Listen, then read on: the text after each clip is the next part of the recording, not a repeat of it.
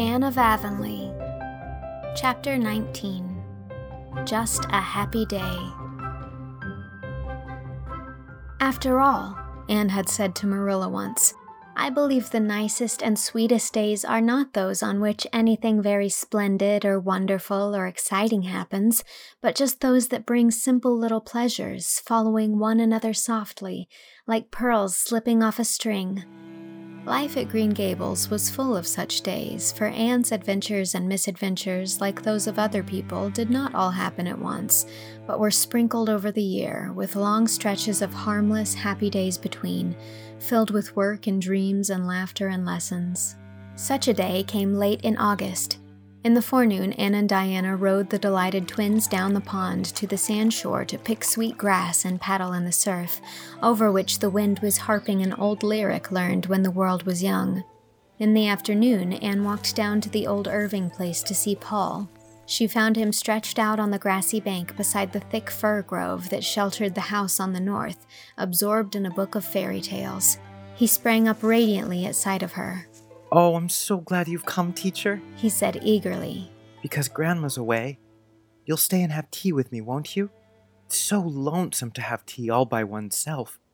You know, teacher, I've had serious thoughts of asking young Mary Jo to sit down and eat her tea with me, but I expect Grandma wouldn't approve.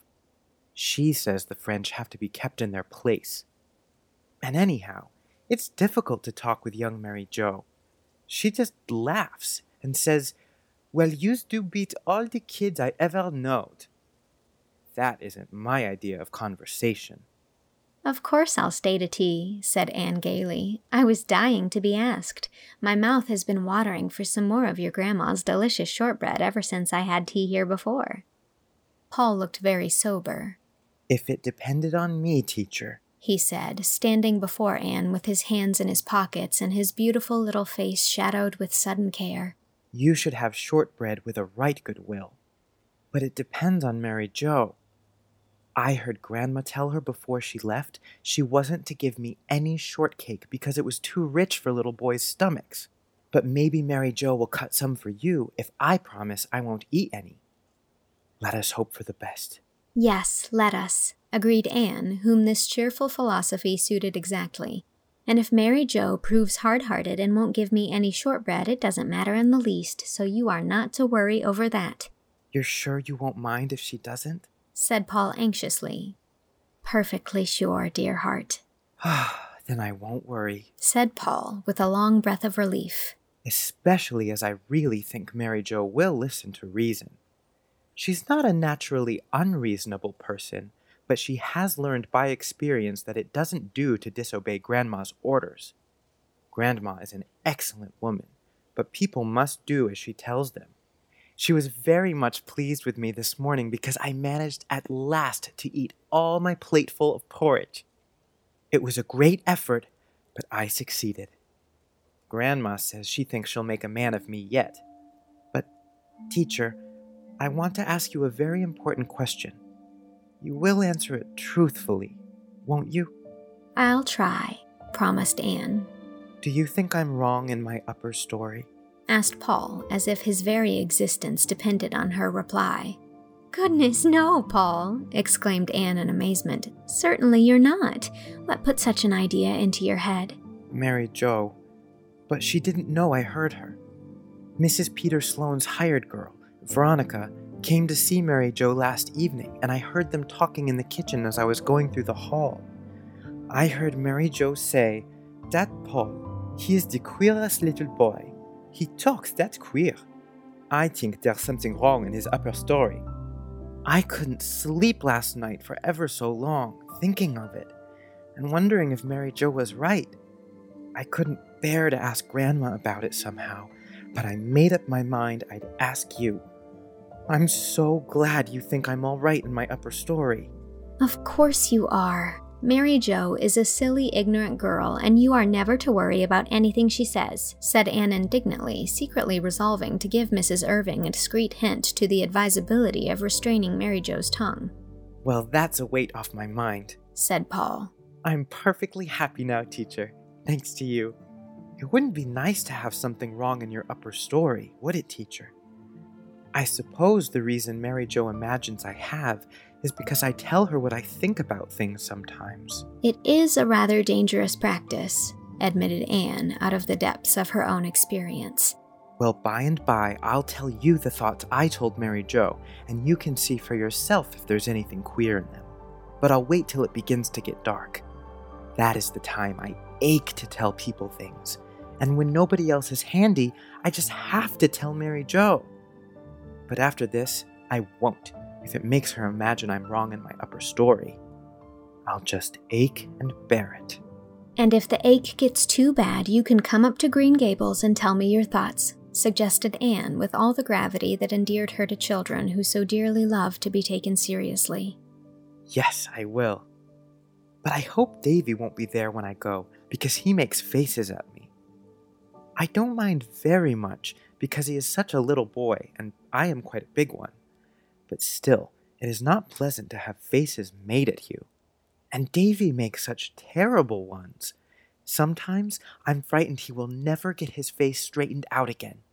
He makes them at me in church when I ought to be thinking of sacred things. Dora likes me, though, and I like her, but not so well as I did before she told Minnie May Barry that she meant to marry me when I grew up. I may marry somebody when I grow up, but I'm far too young to be thinking of it yet. Don't you think, Teacher? Rather young, agreed Teacher. Speaking of marrying reminds me of another thing that has been troubling me of late, continued Paul. Mrs. Lynde was down here one day last week having tea with Grandma, and Grandma made me show her my little mother's picture, the one Father sent me for my birthday present. I didn't exactly want to show it to Mrs. Lynde.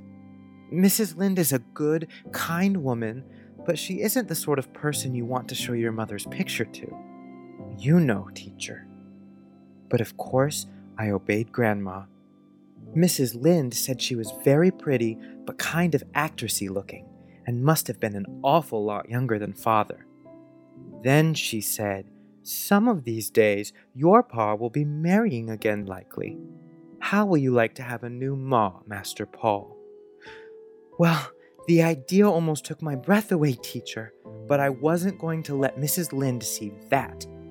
I just looked her straight in the face, like this, and I said, "Mrs. Lynde, Father made a pretty good job of picking out my first mother, and I could trust him to pick out just as good a one the second time. And I can trust him, Teacher. But still, I hope, if he ever does give me a new mother, he'll ask my opinion about her before it's too late. There's Mary Jo coming to call us to tea. I'll go and consult with her about the shortbread." As a result of the consultation, Mary Jo cut the shortbread and added a dish of preserves to the bill of fare. Anne poured the tea, and she and Paul had a very merry meal in the dim old sitting room whose windows were open to the Gulf breezes, and they talked so much nonsense that Mary Jo was quite scandalized and told Victoria the next evening that the school miss was as queer as Paul. After tea, Paul took Anne up to his room to show her his mother's picture, which had been the mysterious birthday present kept by Mrs. Irving in the bookcase. Paul's little low-ceilinged room was a soft whirl of ruddy light from the sun that was setting over the sea and swinging shadows from the fir trees that grew close to the square, deep-set window. From out this soft glow and glamour shone a sweet, girlish face with tender mother eyes that was hanging on the wall at the foot of the bed. "That's my little mother," said Paul with loving pride. "I got Grandma to hang it there where I'd see it as soon as I opened my eyes in the morning. I never mind not having the light when I go to bed now, because it just seems as if my little mother was right here with me. Father knew just what I would like for my birthday present, although he never asked me. Isn't it wonderful how much fathers do know?" Your mother was very lovely, Paul, and you look a little like her, but her eyes and hair are darker than yours. "My eyes are the same color as Father's," said Paul, flying about the room to heap all available cushions on the window seat. "but Father's hair is gray. He has lots of it, but it is gray. You see, Father is nearly 50. That's ripe old age, isn't it? But it's only outside he's old. Inside, he's just as young as anybody. Now, Teacher, please sit here, and I'll sit at your feet. May I lay my head against your knee?" That's the way my little mother and I used to sit. Oh, this is real splendid, I think. Now, I want to hear those thoughts which Mary Jo pronounces so queer, said Anne, patting the mop of curls at her side. Paul never needed any coaxing to tell his thoughts, at least to congenial souls. I thought them out in the fir grove one night, he said dreamily. Of course, I didn't believe them, but I thought them. You know, teacher. And then I wanted to tell them to somebody, and there was nobody but Mary Jo. Mary Jo was in the pantry setting bread, and I sat down on the bench beside her, and I said, Mary Jo, do you know what I think? I think the evening star is a lighthouse on the land where the fairies dwell. And Mary Jo said, Well, yous are the queer one. There ain't no such thing as fairies. I was very much provoked. Of course, I knew there were no fairies, but that needn't prevent my thinking there is. You know, teacher. But I tried again, quite patiently. I said, Well then, Mary Jo, do you know what I think? I think an angel walks over the world as the sun sets. A great, tall, white angel with silvery folded wings, and sings the flowers and birds to sleep. Children can hear him if they know how to listen. Then Mary Jo held up her hands all over flour and said, Well, yous are the queer little boy. You make me feel scared. And she really did look scared. I went out then and whispered the rest of my thoughts to the garden.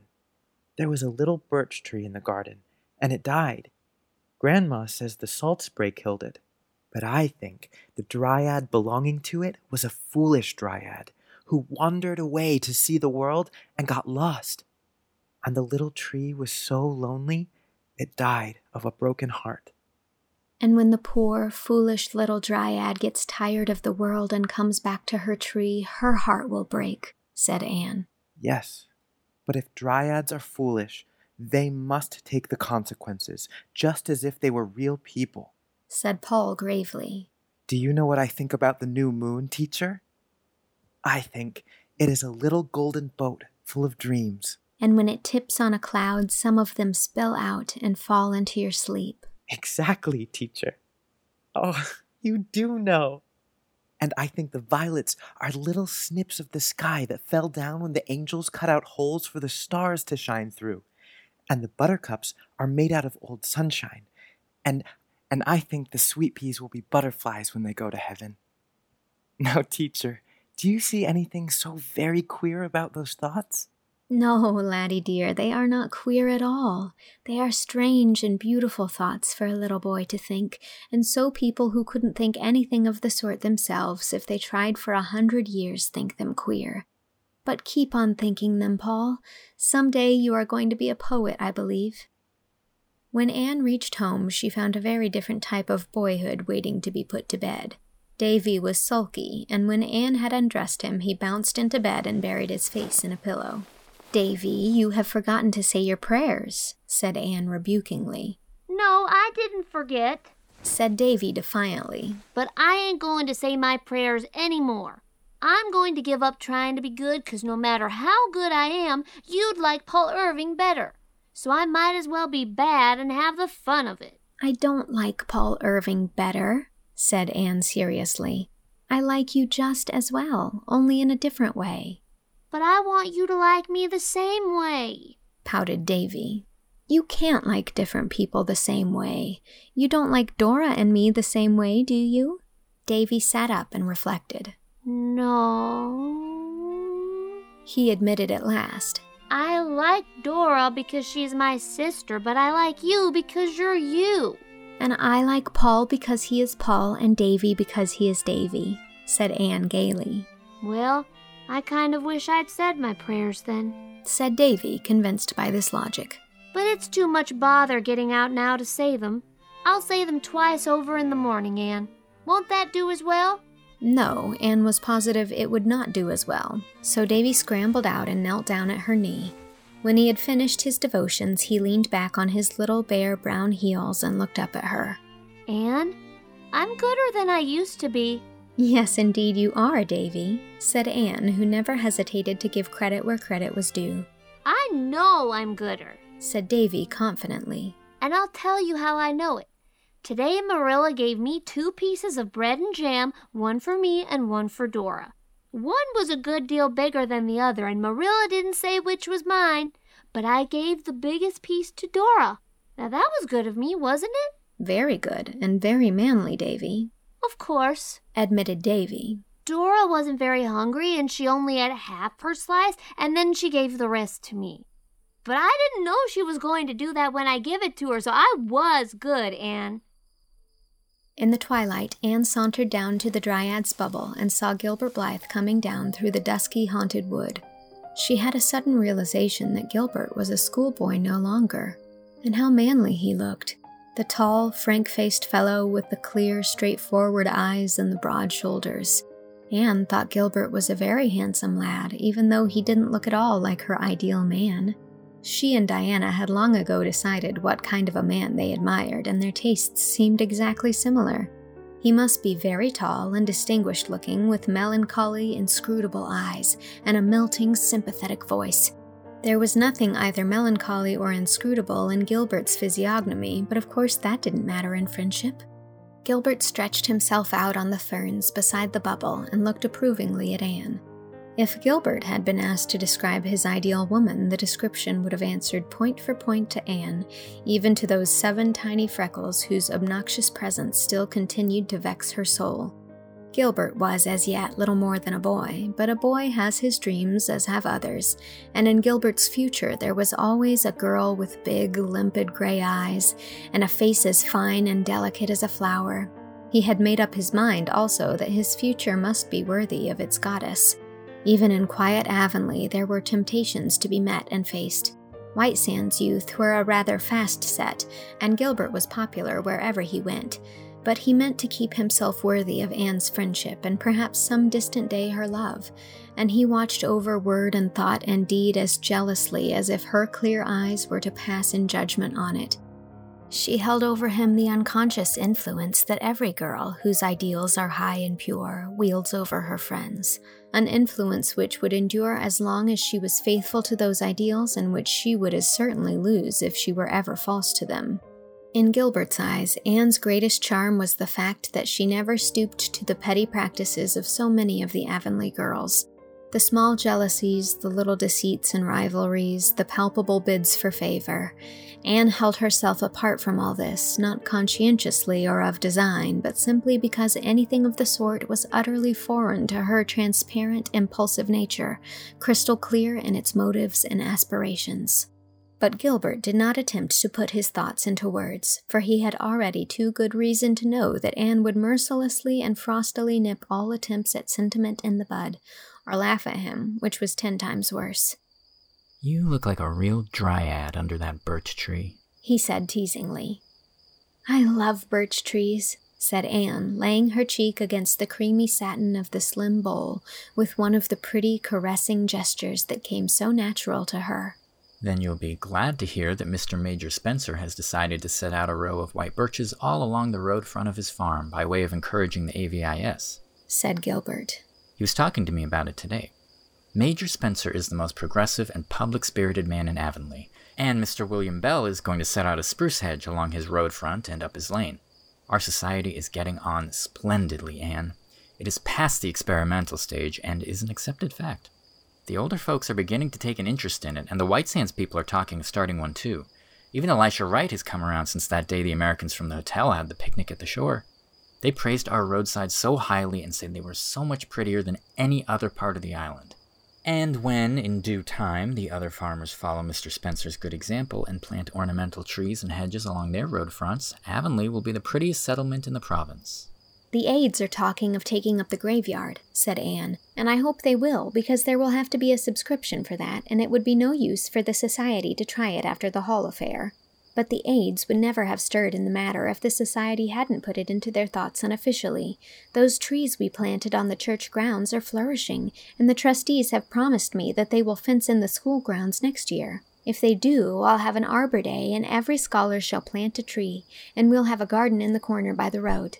We've succeeded in almost all our plans so far, except in getting the old Bolter house removed, said Gilbert. And I've given that up in despair. Levi won't have it taken down just to vex us. There's a contrary streak in all the Bolters, and it's strongly developed in him. Julia Bell wants to send another committee to him, but I think the better way will just be to leave him severely alone, said Anne sagely. And trust to Providence, as Mrs. Lynde says, smiled Gilbert. Certainly no more committees. They only aggravate him. Julia Bell thinks you can do anything if you only have a committee to attempt it. Next spring, Anne, we must start an agitation for nice lawns and grounds. We'll sow good seed betimes this winter. I have a treatise here on lawns and lawn making, and I'm going to prepare a paper on the subject soon. Well, I suppose our vacation is almost over. School opens Monday. Has Ruby Gillis got the Carmody school? Yes, Priscilla wrote that she had taken her own homeschool, so the Carmody trustees gave it to Ruby. I'm sorry Priscilla is not coming back, but since she can't, I'm glad Ruby has got the school. She will be home for Saturdays, and it will seem like old times to have her and Jane and Diana and myself all together again. Marilla, just home from Mrs. Lynde's, was sitting on the back porch step when Anne returned to the house. Rachel and I have decided to have our cruise to town tomorrow, she said. Mr. Lynde is feeling better this week, and Rachel wants to go before he has another sick spell. I intend to get up extra early tomorrow morning, for I've ever so much to do, said Anne virtuously. For one thing, I'm going to shift the feathers from my old bed tick to the new one. I ought to have done it long ago, but I've just kept putting it off. It's such a detestable task. It's a very bad habit to put off disagreeable things, and I never mean to again, or else I can't comfortably tell my pupils not to do it. That would be inconsistent. Then I want to make a cake for Mr. Harrison and finish my paper on gardens for the AVIS, and write Stella, and wash and starch my muslin dress, and make Dora's new apron. You won't get half done, said Marilla pessimistically. I never yet planned to do a lot of things, but something happened to prevent me.